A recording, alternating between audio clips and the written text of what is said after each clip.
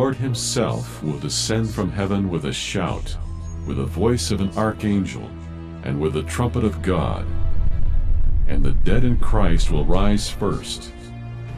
Then we who are alive and remain shall be caught up together with them in the clouds to meet the Lord in the air.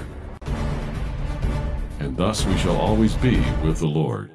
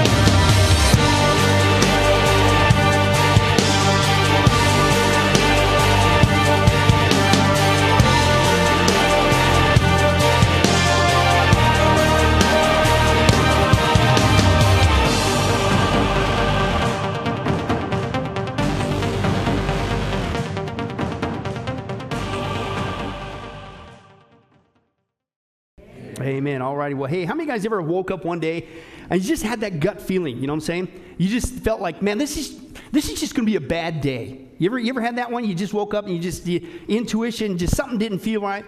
Well, folks, believe it or not, I think I have found what's got to be one of the worst days ever. Okay, can you imagine waking up?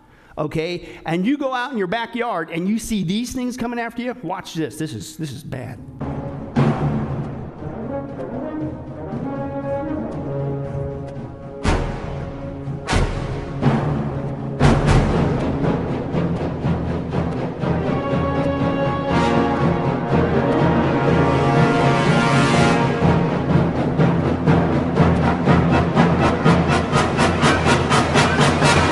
I'm not going to be able to sleep tonight. I don't know about you guys.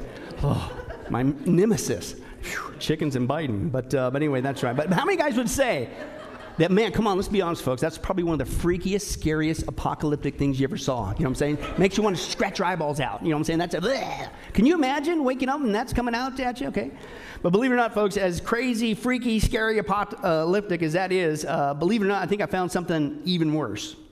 And it has to be this. You talk about scary. It's the day when people wake up only to discover they have been left behind at the rapture of the church. Now, why is that scary? Because the Bible is clear. They weren't ready for it. And the reason why they weren't ready for it is because day after day after day, they refused to receive Jesus Christ as their Lord and Savior. So the Bible is very clear. They will be left behind and thrust into the 7-year tribulation where God will pour out his wrath on this planet for 7 years nonstop. You don't want to be there. That's scary if that's something you wish it was just Joe Biden chicken heads coming after you, okay? It's going to be way worse than that, okay? And so in order to help these people avoid this scary apocalyptic nightmare being left behind at the rapture, we're going to begin a new study this morning called Are You Ready for the Rapture? It's about as blunt as you can get, right? Are you ready for the rapture? And this is where I call one of those studies where, frankly, the rubber meets the road, right? I mean, you can get all kinds of things wrong in life, right? Obviously, you could eat chicken. That's obviously wrong. You could vote for certain political parties, like somebody running around with a chicken there. Okay. You could even think that my jokes aren't funny. And we know that's not true, so that would be wrong, right? Okay. But seriously, don't get eternity wrong, right? I mean, come on, this is not a game. Don't miss out on the rapture. Don't be left behind. So we're going to begin a new study on the rapture. And we're just going to tear it down, start at the very beginning, okay? And the first thing we're going to take a look at the rapture to help people make sure they're ready for it is the basis of the rapture. Okay, let's just start from scratch. The basis of the rapture. And the first thing we're going to take a look at, the basis of the rapture, is the word rapture itself, right? What does it mean? Where did it come from, right? Did we just make this up in the air?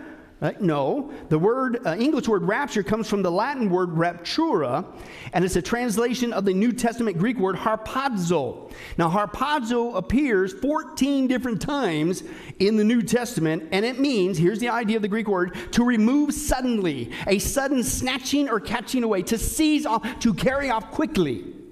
And so obviously, you wonder why God, the Holy Spirit, inspired the usage of that word, harpazo. It becomes the perfect illustrative word to describe this event called the rapture, where God suddenly comes and quickly snatches us, catches us, carries us off away to meet Jesus in the clouds prior to his pouring out his wrath on this planet for 7 years. Okay, so that's where the word comes from. The second thing is, all right, where does the word rapture occur in the Bible, right? And that's common sense, at least I would hope so as an evangelical Christian. You don't just make stuff up, right? If you're going to believe in something biblically, you got to have what? You got to have a biblical basis for it, okay? In fact, some people would accuse you and I, who hold to the pre-trib position that the church leaves prior to the 7-year tribulation. They would actually say that we're guilty of a convenient form of escapism because we don't want to deal with any. No. The reason why I believe in the rapture is because it's in the Bible. Okay, and eventually we're going to see, if we're still alive and still here, I really believe it's pre-trib. Okay, it's pretty clear, okay? But this is why you see the Apostle Paul giving clear instructions about the rapture, not just to the Thessalonica church, but even to the Corinthian church, okay? It's not just some once-in-a-blue moon teaching the Scripture. It's all over the place, okay? So let's take a look at the biblical basis of the rapture. Where does that appear? Let's go to the primary text. It's not the only one, but the primary text. Open your Bibles to 1 Thessalonians 4. 1 Thessalonians 4, talking about the coming of the Lord, okay? And if you find 2 Thessalonians, what do? Hang in left. If you find 3 Thessalonians, what do? Throw it away. It's not in the Bible. Right? 1 Thessalonians, page 1878 in my Bible. 1 Thessalonians, chapter 13, verse 18. All right, did we make this thing up? Is this just a convenient form of escapism because we're a bunch of wimps spiritually, blah, blah, blah, some would say? Or are we basing it out of the Scripture? Okay, first text here. Here's what we got. Verse 13 says this, brothers, we don't want you to be ignorant about those who fall asleep, in other words, die, or grieve like the rest of men who have no hope. We believe that Jesus died and rose again, right? We believe that. We don't sneeze at that. But keep reading. There's something else. And so we believe that God will bring with Jesus those who have fallen asleep or died in him. According to the Lord's own word, we tell you that we who what? Still alive. So that means the generation this happens, praise God, we get to escape the death thing. It's just bang, instant. And we'll see that in a bit. But we who are still alive, who are left till the coming of the Lord, will certainly not precede those who have fallen asleep. For the Lord himself will come down from heaven with a loud command, with the voice of the archangel, and with the trumpet call of God, and the dead in Christ will rise first. After that, we who are, again, he says it again, still alive, and are left will be caught up. That's harpazo there in the Greek, where we get the English word rapture, based on the Latin word raptura, which was based on harpazo. Okay, will be caught up or raptured together with them in the clouds to meet the Lord where? In the air. He's not coming back to the planet yet. That doesn't happen until the second coming. And this is not the second coming. This is a separate event. It's called the rapture, right? We'll be caught up together in the clouds to meet the Lord in the air. And so we will be with the Lord forever. Therefore what? Freak each other out, because this is horrible news. You're going to scream, die. Ah! No, encourage one another with these words. You may be seated if you can. Okay? And again, this is just the first text. Again, is that just an isolated text, a one-time? No, it's all over the Scripture. Let's take a look at now. That was the Thessalonica church. Paul also mentions the rapture to the Corinthian church. And we see that here, 1 Corinthians 15, 51 through 52. Listen, I tell you a what? A mystery, mysterios in the Greek, the rapture. Okay, we will not all sleep, but we're going to what? We're all going to be changed. Somebody said you should put that in the children's nursery room, right? And that is appropriate, but we're talking about the rapture here, okay? Why are we going to be changed? Because in a flash, in the twinkling of an eye at the last trumpet, for the trumpet will sound, the dead will be raised imperishable, and we will be changed. And then Jesus even talks about it, believe it or not, the rapture himself in John 14, 1 through 3. How many times you read this and you don't realize it's a rapture passage, folks? John 14, 1 through 3. Do not, Jesus speaking, do not let your hearts be troubled. Trust in God, trust also in me. In my Father's house are many rooms. If it were not so, I would have told you. I'm going there to prepare a place for you. And if I go and prepare a place for you, I'm going to what?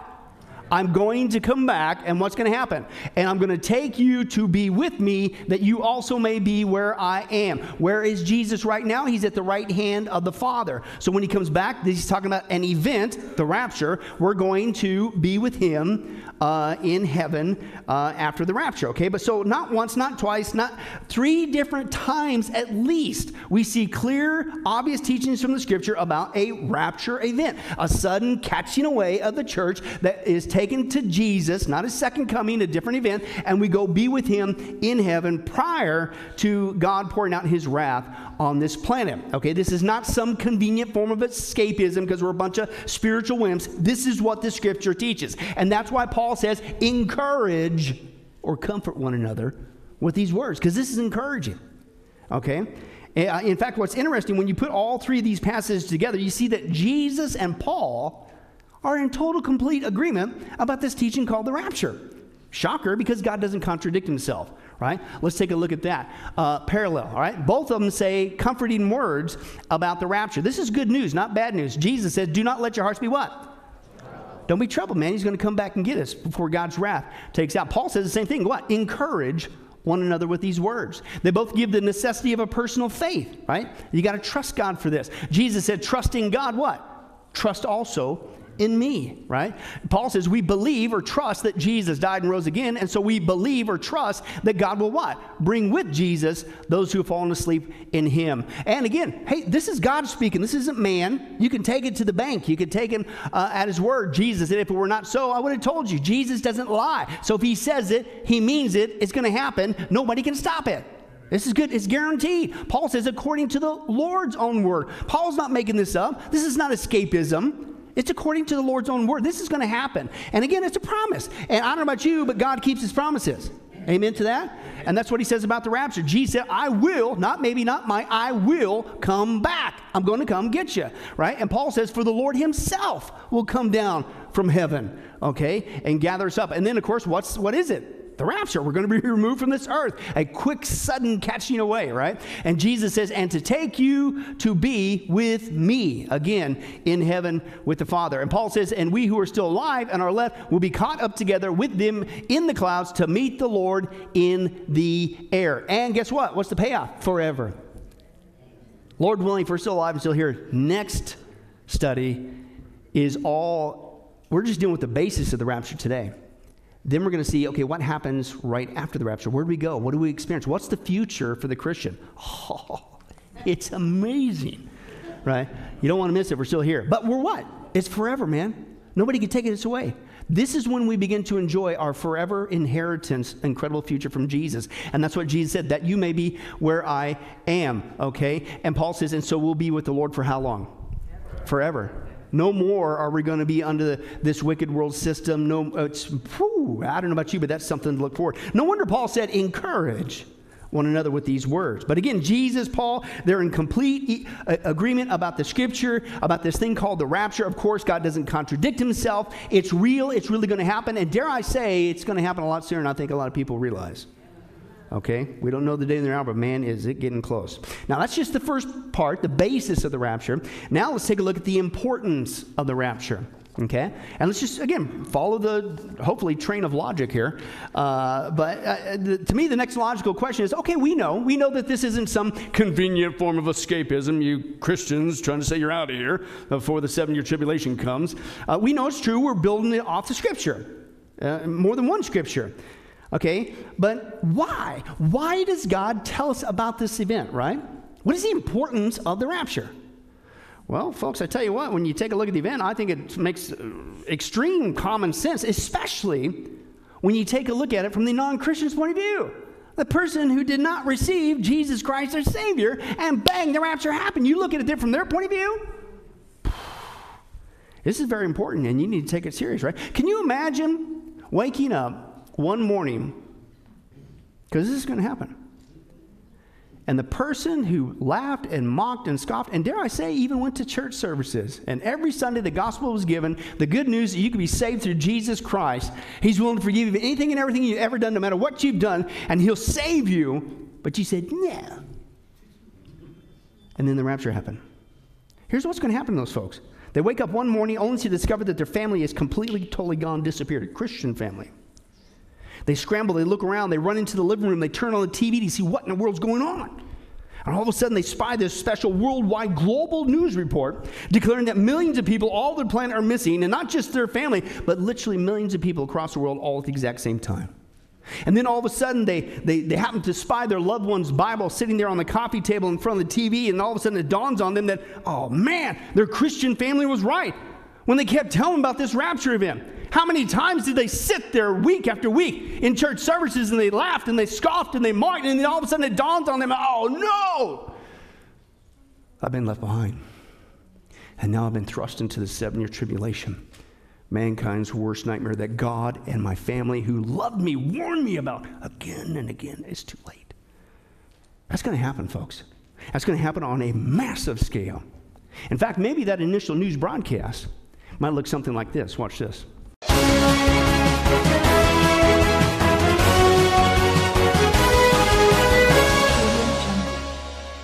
Breaking news. We are getting last-minute reports from all over the world of thousands of people that have just vanished. I repeat, thousands of people from all over the globe have disappeared. The total number of people who have disappeared has not yet been confirmed, but it is expected to be a lot higher than what was initially reported. According to authorities, the numbers are expected to be in the millions. Many flights have been cancelled because of security fears. According to reports, there have been plane crashes all over the world because some pilots simply disappeared mid-flight. Chaos has also spread to the roads, where a great number of traffic accidents have been reported. Hospitals have not been able to cope with the number of patients coming in. Many parents are in complete despair as their children have also disappeared. Rumours are rife that this could be an alien attack, and there are those who believe that Jesus raptured these thousands of people. Witnesses believe to have seen a bright flash followed by a huge thunderous sound and a being like a man in the clouds. Here are some images caught on CCTV cameras. The images you see now are from CCTV cameras all over the world. These images have been analysed by experts and they are genuine. CCTV footage from parks, shopping centres, parking lots, churches and traffic monitoring systems are indeed real and frightening. What has perhaps been most alarming is the report of a hospital where nurses have said in shock that all children just vanished. We are receiving images like these non-stop from all over the world. We are yet to hear from heads of state from all over the world who are in shock but have not yet released any statements. Members of various churches are saying that this is the rapture of the church. When asked why they also hadn't disappeared, many cried and regret not having taken Jesus more seriously before. We are closing this news bulletin here, but we'll return with more news as and when it happens. You can laugh and you can scoff all you want, but a news broadcast like that is going to happen. Oh, they might try to explain away the alien thing. I can give them that. Oh, and by the way, many churchgoers who were still behind, what does that tell you? Going to a church service doesn't save you any more than sitting in a barn makes you a cow. You got to be born again. How many people do you know that are sitting there and they've never truly received Jesus Christ their Savior? Folks, that's going to happen. As I said before, you know that one scene there where in the church sanctuary and people all disappeared and there was only a handful of people left behind? It might be the reverse. That the bulk of the people are still there, and it's only a few people going, based on what we're seeing in the apostasy of the church today. But you can laugh and scoff all you want. That's going to happen, folks, to our planet, much sooner than I believe that people want to believe. I mean, look at most of the churches today. They're not even teaching on this. And this, we're not making this up. It's in the Scripture. It's important to know, especially if you're not saved. And so the question is, will you be around for that kind of news broadcast? Right? It's going to happen, folks. Will you be left behind? Are you ready for the rapture?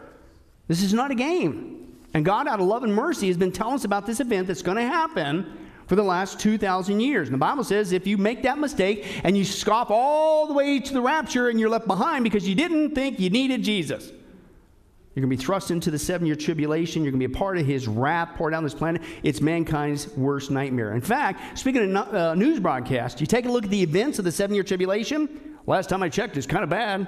Okay, they're still going to have news broadcasts. Maybe they're going to again give updates on this will be the 7-year tribulation weather report. right? For those who are left behind. I don't know about you, but I don't want to be a part of this. Watch this. Now, we've got some big changes here for the upcoming work week. Starting tomorrow, we're going to have a volcanic eruption right near Charlottesville, and it's going to make things rather toasty across the area. We're going to see lava spill out into central Virginia and make temperatures in Richmond at 350 degrees, Fredericksburg at 345, Charlottesville, the hot spot, at 400. Not as hot off towards the Tidewater. A little bit more comfortable with highs near 100 degrees. The reason why, we're going to have tidal waves moving in ahead of this, a global superstorm developing off towards the Atlantic Ocean. This thing is headed our way. We could see maybe about 200 inches of rainfall, wind gusts up to 1,000 miles an hour. Overnight, it looks calm, but going into the weekend, there'll be some slight changes. Starting Friday, the southeast will see heavy rain and wind speeds topping 700 miles per hour. That'll spawn an F5 tornado, tear westward across the southeast, all the way to the west coast. Now in the west, temperatures will look to decrease to about 300 degrees below freezing. This as an ice sheet has been forming in California. This will be a good time to stock up on food, as this extreme weather will compromise the food supply indefinitely. Those along the Canadian border should be on the lookout for zombies. They're moving southward out of Canada. Saturday would have been a great day for beachgoers in the east, but looks like the avian flu outbreak and the recent zombie attacks keeping everyone indoors for a while. So don't forget to wear your masks and only drive during the daylight hours if you're driving along the I-95 corridor. How many guys would say that's kind of a rough weather report, right? Okay, now if you think I'm embellishing this, think like, oh, come on, Pastor, really? 7-year tribulation weather report, they're going to have volcanoes exploding, massive weather problems, drug-induced population acting like a... That's actually what the scripture says. No kidding aside. Why does God warn about this event so long? Why does he encourage people every day? You better get in Christ and make sure you leave with the church, the real church, the bride of Christ at the rapture, because this is not a game. Let me just give you a little breakdown. There's no embellishment with that weather report there at all. In fact, if anything, it's tame compared to what's coming. Let's just break it down a little bit. What's going to happen during the 7 years? Just real quick highlights, okay? According to the scripture. First of all, it starts off with the seal judgments. And how does it start off? It starts off with the first seal, the white horse, the global false peace brought in by the Antichrist. That's what starts at Daniel 9:27. The Antichrist makes a covenant, a peace treaty with Israel. That's what starts that final week of Daniel's 70th week, the 7-year tribulation, okay? And that's just the beginning. It doesn't last very long because the second seal is the red horse. A global war breaks out. Then the third seal, the black horse, you got a global famine breaks out. A fourth seal, a pale horse, a global death. 1/4 of mankind is killed by the sword, by famine, and by plague, and by wild beasts hunting people down and eating them. Chomp, chomp, chomp, chomp. Okay, you don't want to be there. Okay, then the fifth seal, those that did get saved during the 7-year tribulation, not the church. Okay, but guess what? Now you are going to get it big time. Basically, the picture is for those that turn to God in the 7-year tribulation, you're going to be slaughtered like flies. There's a global persecution, and if you want to avoid that, it's called Get Saved Now. Okay, then the sixth seal, man, this is and again, we're still in the first half.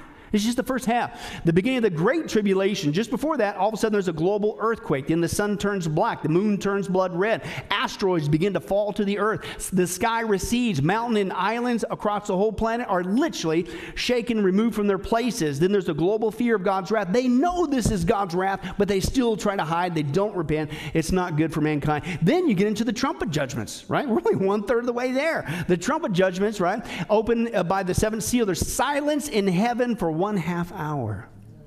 Now there's a debate on what does that mean in the scripture. Some would actually say, this didn't come from me, some would say that proves why women are not in heaven. I didn't say that, Michaela. I did not say that. I'm just repeating a theory that I disagree with biblically. Okay. Others would say, I don't know about you, I grew up in Kansas and Nebraska. I'm familiar with tornadoes. You knew the tornado was about to hit when all of a sudden it was total silence. I mean, not a bird chirp. You couldn't even hear the crickets. Everything shut their mouth. In what? Anticipation. And that just lasts for a couple seconds. Then all of a sudden, here comes the tornado.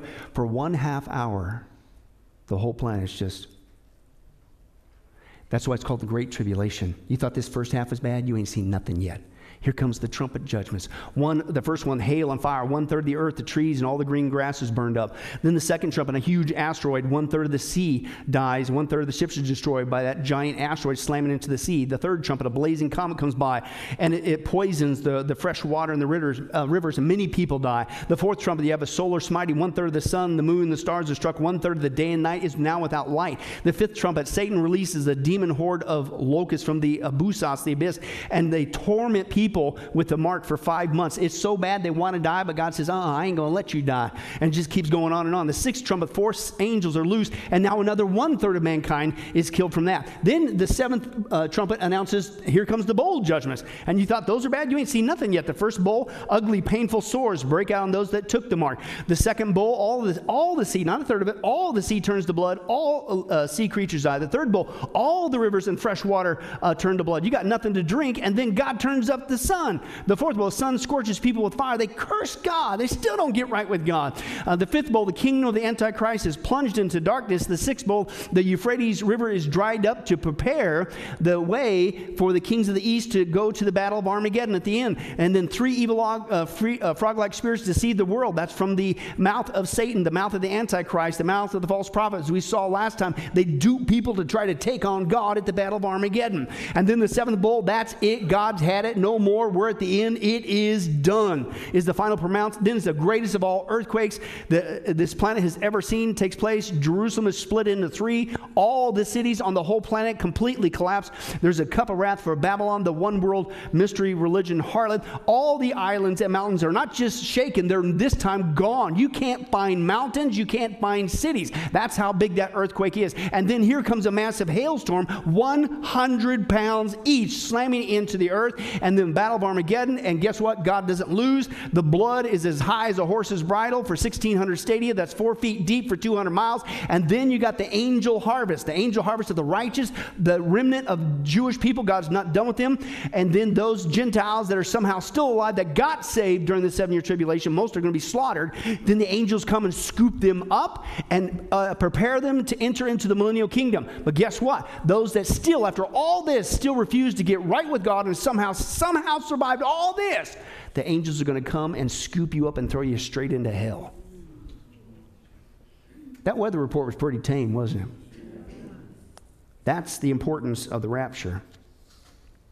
If you're not saved, you need to get saved. This is not a game. That event's going to happen. All of a sudden, people are just going to disappear. And I hope you disappear with us. He's made a way. No matter what you've done, God is willing to forgive you through Jesus. Why would you hesitate? Why wouldn't you? That's why it's called a gift.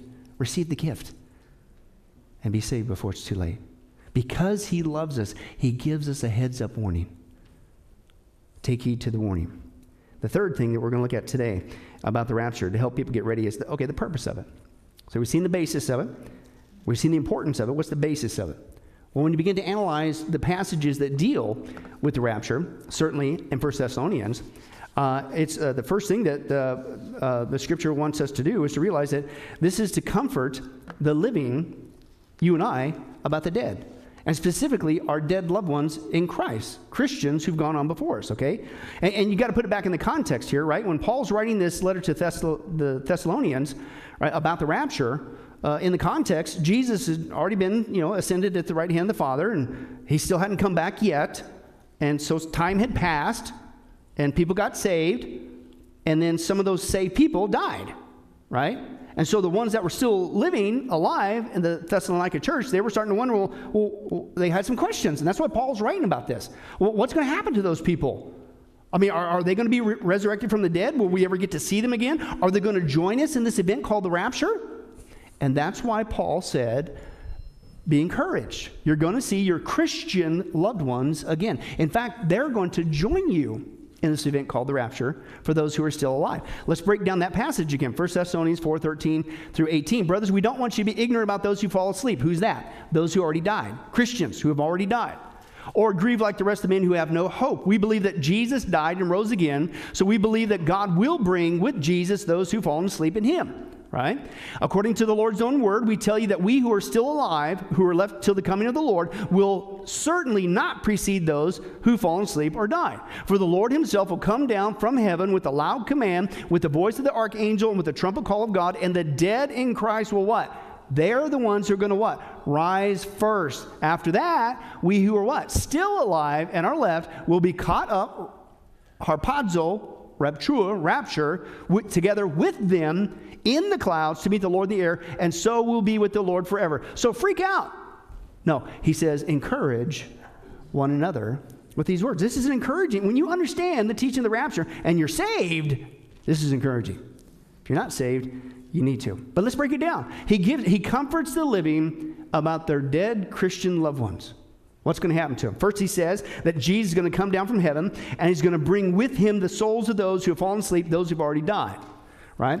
Second, he says those who've already died in Christ as Christians, they're the ones who are going to rise first. Okay? Their bodies are going to be raised from the grave. They're going to receive their new resurrected body first. Okay? The third thing he says, that the believers who are still alive, you and I, if we're of that generation, who are alive when the rapture happens, okay, we will be caught up together, and that's when we will receive our resurrected bodies, basically hard on the heels of our Christian loved ones who've already died. Which means, guess what? We're going to meet our Christian loved ones. Listen, not just in heaven.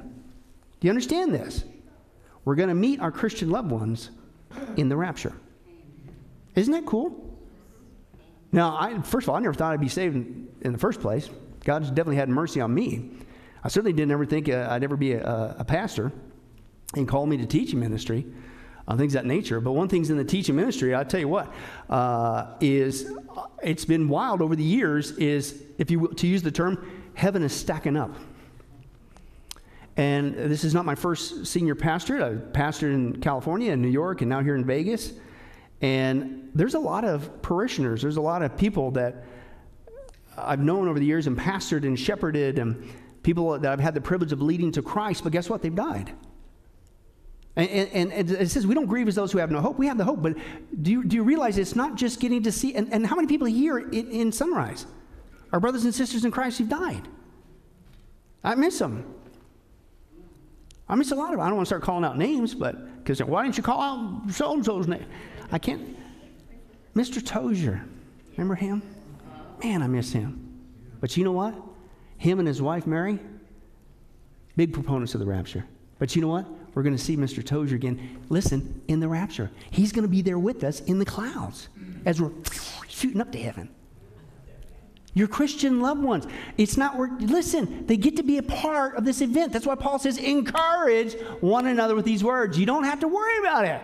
They're going to join us, not just in heaven, but this incredible event, this encouraging event called the rapture. They get to take that journey with you and I. Comfort one another with these words. That's why Jesus said, don't let your hearts be troubled. It's going to be absolutely fantastic, okay? Now, the second reason, not just comfort the living about the dead, but it's to comfort the living about the day of the Lord, okay? And we'll get into this more when we, Lord willing, if we're still alive and still here, get into the other positions of the rapture, post-trib, pre-wrath, mid-trib.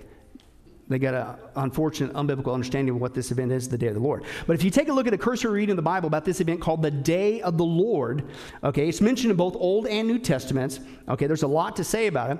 But when you take a look at it and you're honest with it, biblically, it cannot and it does not and it will not involve the church period.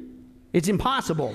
It's speaking of a horrible time frame when God pours out his wrath and his judgment upon the wicked. Is that how God considers us through Christ? No. We are blameless, holy, spotless through Jesus Christ. This is an event that is going to be poured out on the wicked, not the church. The day of the Lord, by the way, it's not a literal 24-hour day.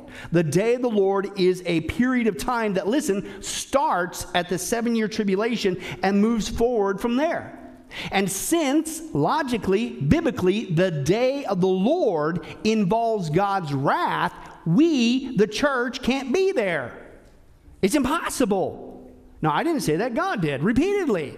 Okay, are we ever going to face God's wrath?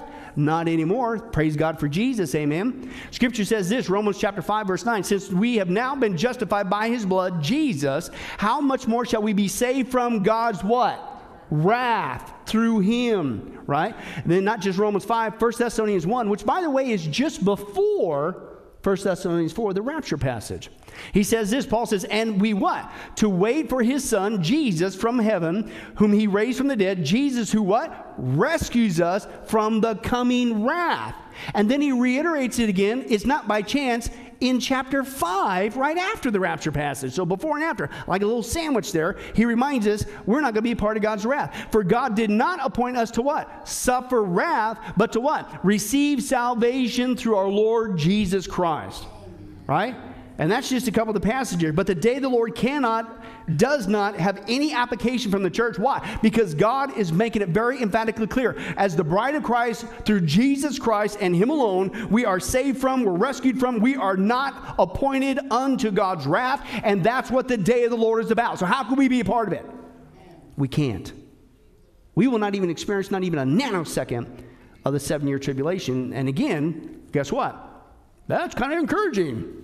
Especially when you saw what was going to happen during that time. Encourage, comfort one another with these words, okay? And then that's also why you see why Paul had to write 2 Thessalonians. You know what happened? Had some false teachers, by the way, liars, come and said they had a letter from Paul, wink, wink, right? And that Christians, you're going to be a part of the day of the Lord. We're in the day of the Lord now. You're in the 7-year tribulation. And it freaked him out. So Paul had to write 2 Thessalonians and correct that lie. And that's why he says this passage now in the context. 2 Thessalonians 2, 1 through 5. Concerning the coming of our Lord Jesus Christ and our being gathered to him, concerning the rapture. Right? Let's break this down. We ask you, brothers, not to become easily unsettled or alarmed by some prophecy or report or letter supposed to have come from us saying what? The day of the Lord has already come. So what's he saying? The 7-year tribulation has already started. You're in the 7-year tribulation of the church. Well, now what's Paul say? Well, you're just going to have to buck up and deal with it and buy survival gear. No, what's he say? Don't let anyone, what's the word there? Deceive you. That's a lie. If anybody comes to you and says the church is going to be in the 7-year tribulation day of the Lord, they're deceiving you. That's a lie. I didn't say that. God did. Right? Don't let anybody deceive you in any way. For that day, what day? Not the rapture. He's talking about the day of the Lord, the 7-year tribulation will not come until the rebellion occurs and the man of lawlessness, the Antichrist, is revealed. When will people know who the Antichrist is?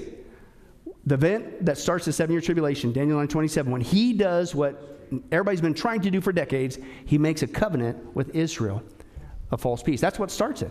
We're not going to be around for that, right? The 7-year tribulation does not start until that event. Okay, the man, he's doomed to destruction. He will oppose and exalt himself over everything that's called God or his worship, so that he sets himself up in God's temple, proclaiming himself to be God. And I love this. Chrome translation, hello, McFly. Right? Don't you remember that when I was with you, I used to tell you these things? Hello, McFly. Don't you feel it? I love Paul's sarcasm there. I was like, come on, how many times are we going to go through this? Are you serious? Right? We've already been through this. Why are you falling for this? It's a fake. You know full well what we already went over. Paul is basically saying, we are not going to be around the day of the Lord. I already told you this in the 1 Thessalonians.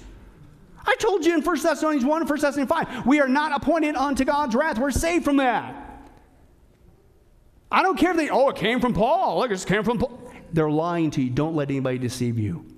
We are not going to be there in the day of the Lord, the 7-year tribulation. He's very emphatic about it. We have been saved from, rescued from, not appointed unto God's wrath. The day of the Lord, folks, is the time of God's anger, a time of desolation, of vengeance, destruction. It's terrible. The Scriptures calls it. It's a time of gloominess and darkness, distress, trouble. It refers, listen, to the cataclysmic final judgment of God upon the wicked, rebellious world system, not the church. Not because we're any better. Only because we're under the blood of Jesus Christ. And because of Jesus Christ, he has saved us, he's rescued us, he's not appointed us any longer unto his wrath. What he's appointed us unto is a day when we get out of here before all that comes down the plan. And what's Paul say? Therefore, encourage one another. That's very encouraging, isn't it? So he comforts the living about the dead. He comforts the living about this thing called the day of the Lord, okay? But then he goes on, and he wants to remind the living about your current life on earth. Because when you understand the rapture, and that it's imminent, It does not produce laziness. It's the exact opposite, if you really understand this event. Okay, it does not produce laziness. Okay, the reason why you and I are still here, folks, is because God has a plan for us. Okay, and we need to get rid of any and all procrastination, because today could be the last day to fulfill that plan. Well, what's that plan? Well, let's let the Scripture define that for us, okay? It's not my plan, it's God's plan. Paul says this to Ephesians chapter 2, verse 10. For we are God's workmanship, created in Christ Jesus to what? Why did he save us? To do good works, listen, that God prepared for us in advance to do. We're not saved by our works, of course not. But here's the cool thing. God saved you for a purpose. Isn't that fantastic? It's like icing on the cake. You know, he can save me, he could use me in spite of me. Woohoo, it just keeps getting better, right?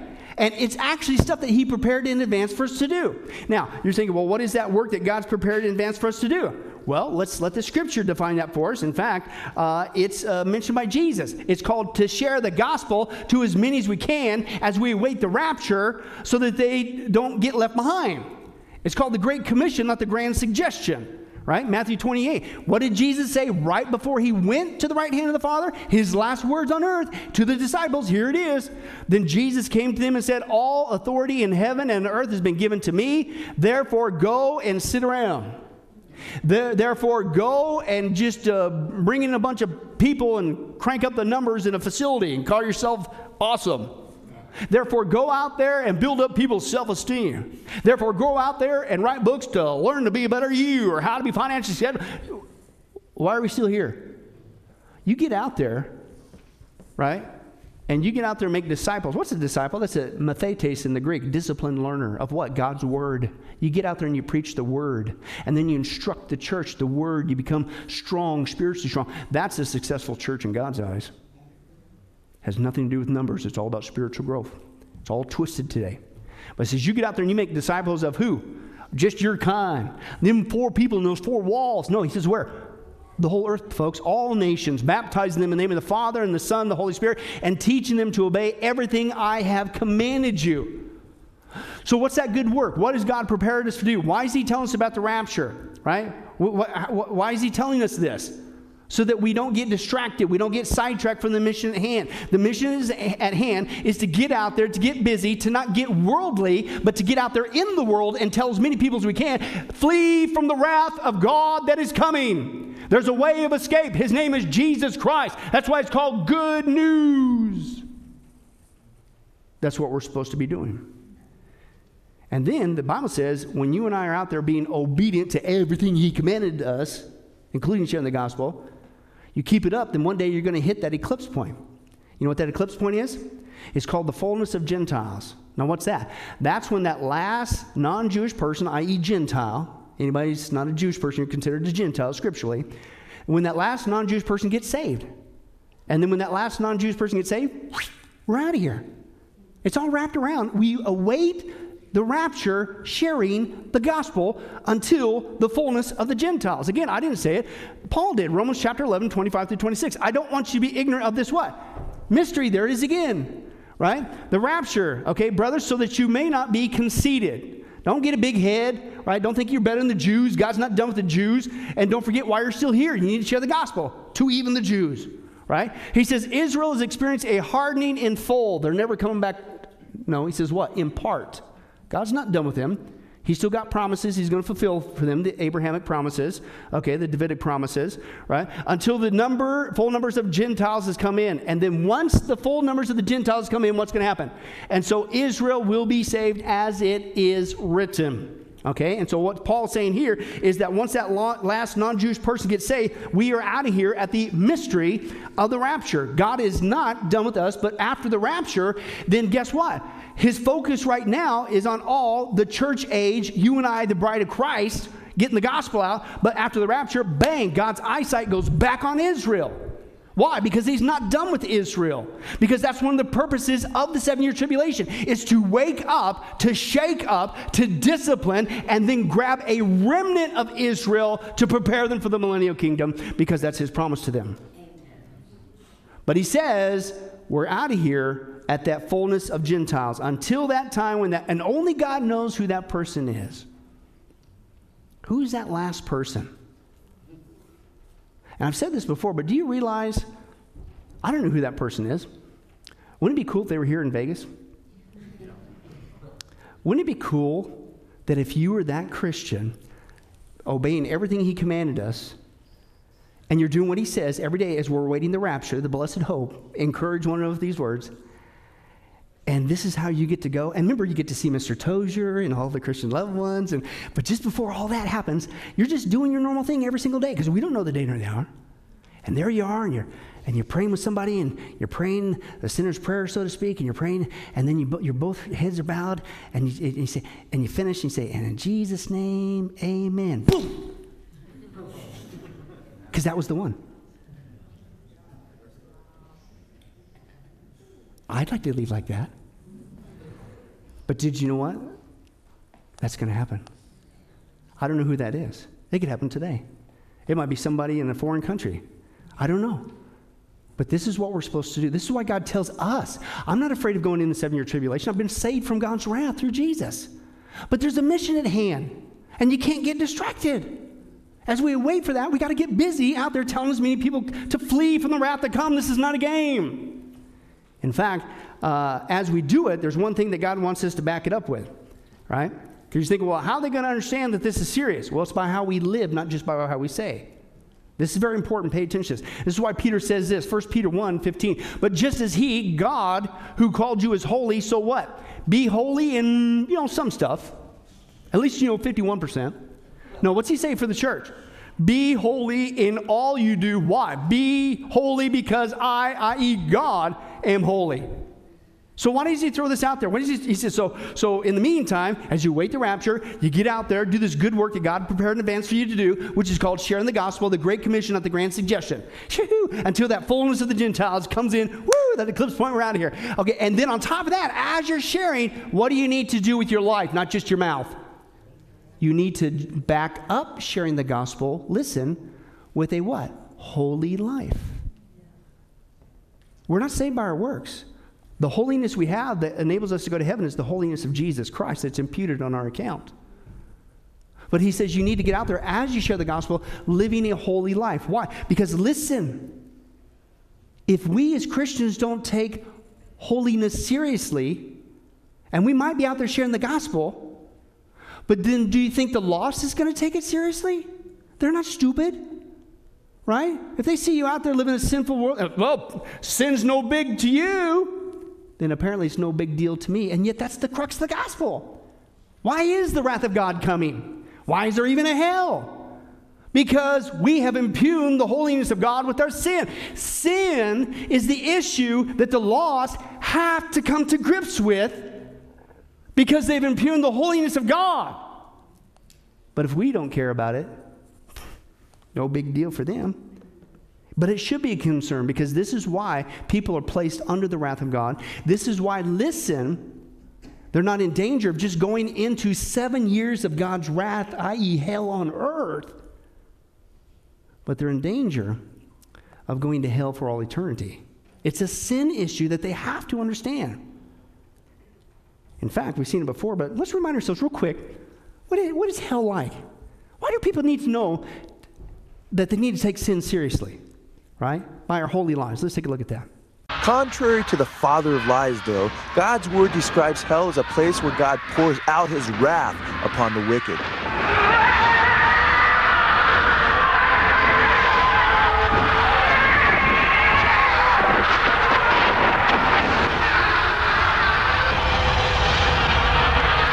God's word declares, but because of your stubbornness and unrepentant heart, you are storing up wrath for yourself in the day of wrath and revelation of the righteous judgment of God, who will render to every man according to his deeds. There will be tribulation and distress for every soul of man who does evil. God's word speaks of a certain terrifying expectation of judgment and of raging fire which consumes the enemies of God. Severe punishment, for we know him who said, vengeance is mine, I will repay, is a terrifying thing to fall into the hands of the living God. Will hell be a good time?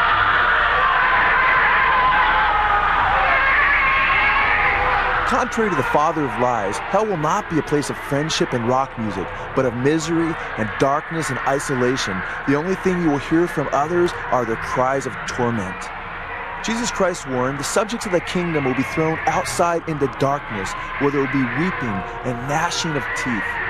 The Bible speaks of the wicked for whom the black darkness has been reserved. Contrary to Sting's video, God's word declares that there is no rest for the wicked in hell. The book of Revelation states, and the smoke of their torment goes up forever and ever. They have no rest day and night. Jesus said of the day of judgment, then he will say to those on his left, depart from me, you who are cursed, into the eternal fire prepared for the devil and his angels. Then they will go away to eternal punishment, but the righteous to eternal life. God's word says that he will punish those who do not know God and do not obey the gospel of our Lord Jesus. They will be punished with everlasting destruction and shut out from the presence of the Lord and from the majesty of his power.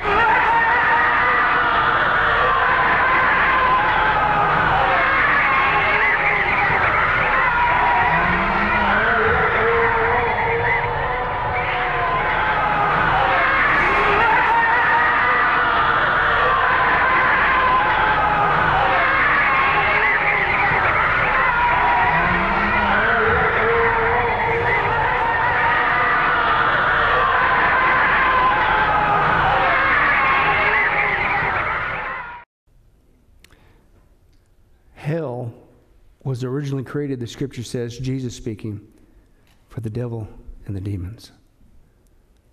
But since mankind has rebelled like the devil and the demons, and if you continue in that rebellion and you spurn God's grace, I'm willing to do it all for you. I sent my son to rescue you from that, including 7 years of hell on earth. And if you still don't want that, then to hell you will go. That's your choice. And what does not help the procedure, folks, and what doesn't help the offer, is when you and I as Christians don't back it up with the holy life. Because the message, if we're just as sinful, just as ungodly, just as worldly thinking, worldly minded, then guess what? They don't take sin serious. And you know why these places exist? You know why the 7-year tribulation is coming? Because of sin. And if sin isn't dealt with through Jesus Christ, praise God, there's a way out. But if it's not dealt with and forgiven through Jesus, then they're headed for that. So the scripture says, listen, it is sin that separates us from God. It's what sends people to hell, even hell on earth. Sin has serious consequences, and it should be taken seriously. And we don't just tell them the good news, you could escape it, but we show it by how we live, that we don't want to have anything to do with sin because we've been forgiven. We're not earning our way to heaven. That's been done. But I love him, and I want to keep his commandments. And I want to be, listen, a positive advertisement for Jesus. I want them to see with this life what's different. Why is it that you won't go into sin with the rest of us? Anybody remember those days before you got saved? Was it fantastic, wonderful? Woo-hoo! You have a lot of people say, this gets me. I don't know if I'm going to step on some toes, but hey, man, high school, I wish I could go back to high school, the glory. I hated high school. I hated those days, man. Without Christ, when I was 15 to I was 25 when I got saved, it was the worst nightmare ever. Why would you want to go back there? Why would you glamorize that? I've been saved from that. Man, praise God. And so when we're out there sharing the gospel, we back it up by the Spirit of God. It's not us.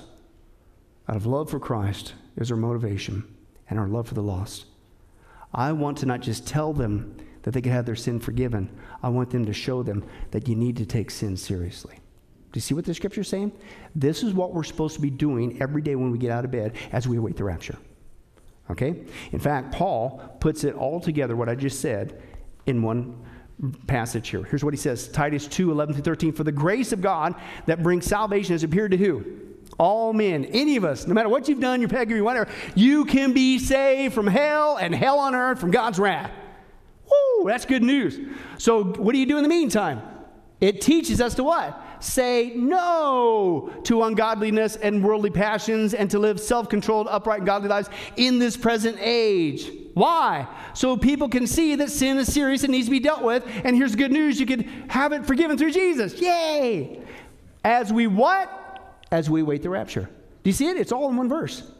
While we wait the blessed hope, the rapture, the glorious appearing of our great God and Savior, Jesus Christ. In a nutshell, why does God tell us? Not just to comfort us about the dead, our loved ones in Christ, we get to see them again. Okay? Not just to comfort us about the day of the Lord, the 7-year tribulation, that we are not going to step in there for a nanosecond and encourage one another of these words. By the way, for those who say that we're in the 7-year tribulation, we just saw just a little litmus of that event. How could Paul literally say, encourage one another of these words? You're going through the seal judgments, and then you're going through the trumpet judgment, and the bowl judgments, the earth, Oh, I feel so much better. How about you? Isn't that fantastic? That I'm going to go 3.5 years, 5.5 years, or all 7 years of that. Oh, yeah, encourage one another. Thank you, brother. That was the best word I heard all day. Why would he say encourage? Why would Jesus say, don't let your hearts be troubled, if we were even in there for a nanosecond? We're not looking for the Antichrist. We're looking for Jesus Christ, right? But as we wait, we live a holy life by the Spirit of God. Every day we get the gospel out until the fullness of Gentiles, until that last person gets saved. That's why he's telling us, okay? It's called the doctrine of imminence, folks. If you understand the true teaching of the rapture, it does not spur on laziness or worldliness. It does the exact opposite. Today could be the last day that I could share with my loved one, my neighbor, my coworker. Please flee from the wrath of God. Come on, please now. It gets rid of that, and it cleanses up your life too, doesn't it? Don't get worldly. Say no to ungodliness and worldly passions. And I need to be a positive advertisement for Jesus so that people can see me and say, oh, I got to do something with this sin. And we tell them how to get rid of it through Jesus. It does the exact opposite of what people accuse us of. That's this escapism. But let's put it all together. To me, sharing the gospel, okay, is simply this. Every day you get out of bed, today could be the day of the rapture.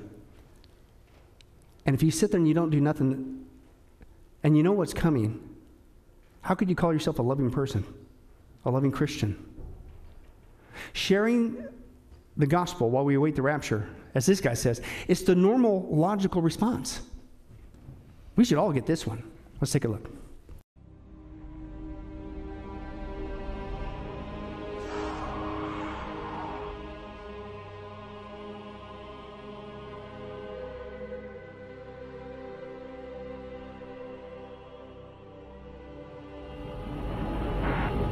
Meteorologists are at a loss to explain what is causing this weather and why it has taken by surprise. That sudden drop in temperature has half an hour ago. Mexican officials closed the border in the line of so many U.S. Microscopic tag being planted in a person's body to track his every movement. You will rule on that, mark my words. A chip in everybody would be the universal monetary system par excellence, because there'd be no escape from it.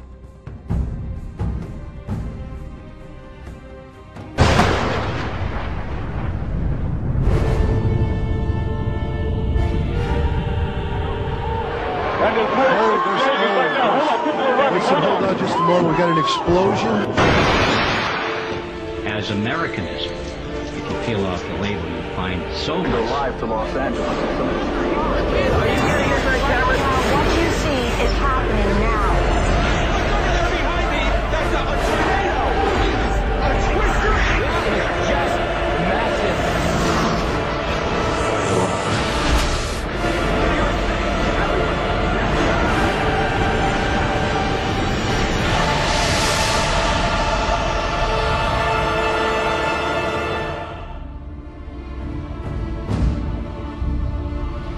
A new world order can emerge.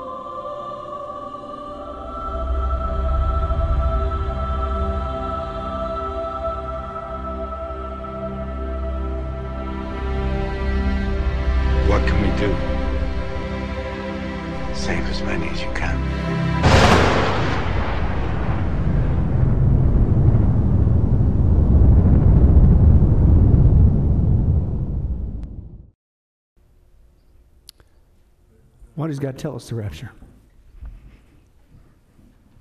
What can we do? We need to get out there and save as many as we can, because that's really coming. And it's not a game. Are you ready? Are you ready as a Christian? Rapture could happen today. How's your walk with Jesus Christ?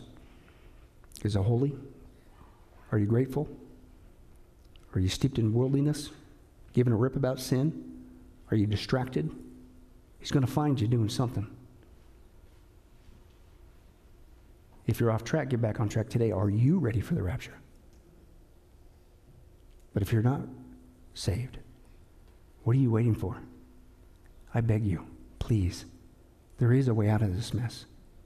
You could be saved from, you could be rescued from. You could no longer be appointed unto God's wrath. You could be saved today. You could join us if you would just say yes to Jesus. Do that today. Make sure you're ready. Amen? Lord willing, if we're still alive and still here next week, the fourth thing we're going to take a look at in the Scripture is the coming reward. So we know the rapture is real. We know the purpose of the rapture. We know it's very important. But when it happens, where do we go? What happens after that? Do we just go to the 13th aisle of Walmart and stand there and get unlimited supplies of Tupperware? That's cool. No, it's not. It's way better than that. The future that begins for us, that Christ has won for us, begins at the rapture. And that future is the most mind-blowing, absolutely incredible thing. We don't just go to heaven, a place beyond our wildest dreams. We go to the millennial kingdom. Our greatest adventure awaits with the new heavens and the new earth. No more mourning, crying. Lord willing, if we're still alive and still here, we'll get into that next time. Well, hi, this is Billy Crone of Get a Life Ministries, and I hope you were blessed with this study. But in closing, let me ask you one final question. If you were to die today, are you sure that you go to heaven and not hell? Before you answer that, let me share a couple things that the Bible says. Did you know that the Bible says that God is holy and that we are not? And the wages of our sin or unholiness is death? In other words, we deserve to die and go straight to hell and be separated from God for all eternity.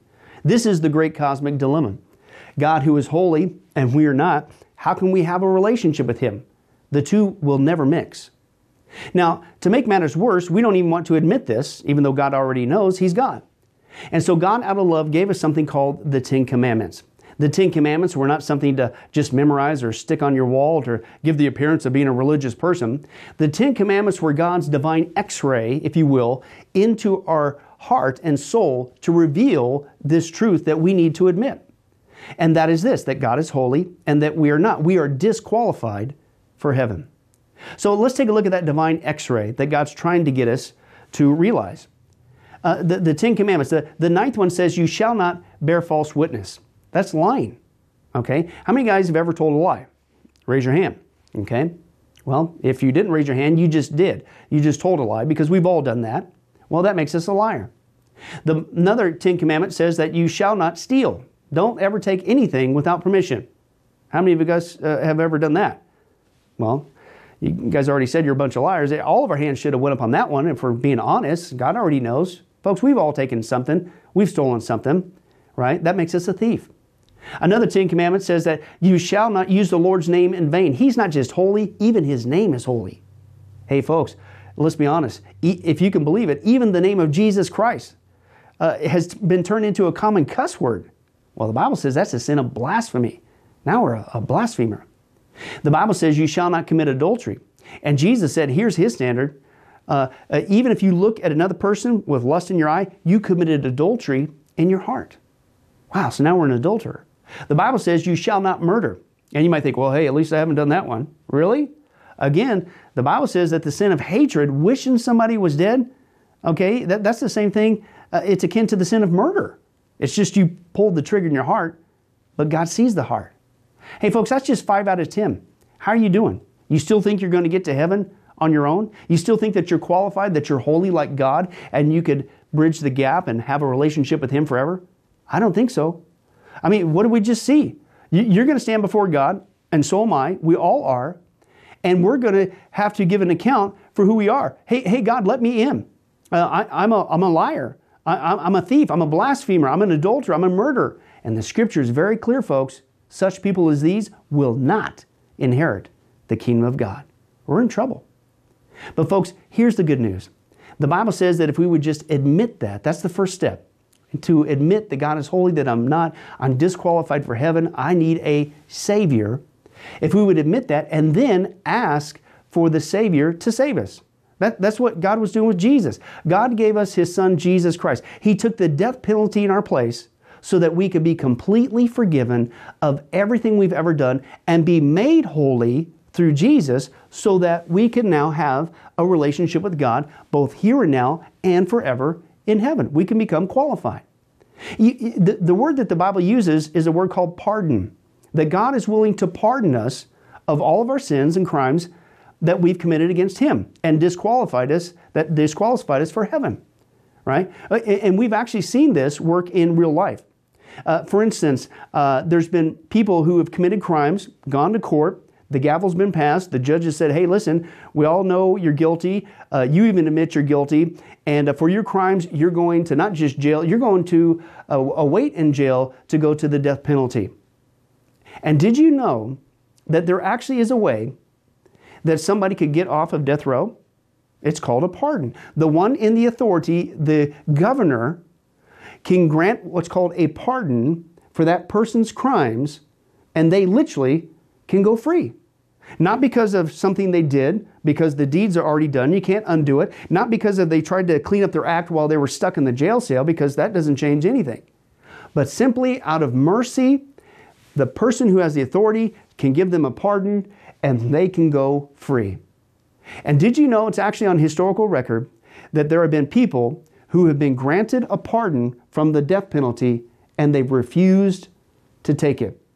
And so even though the offer was there to be set free, they themselves still had to go to the death penalty. Folks, in a nutshell, that's what God's doing every single day with all of us this side of heaven. While you still have breath, you still have an opportunity to receive God's pardon.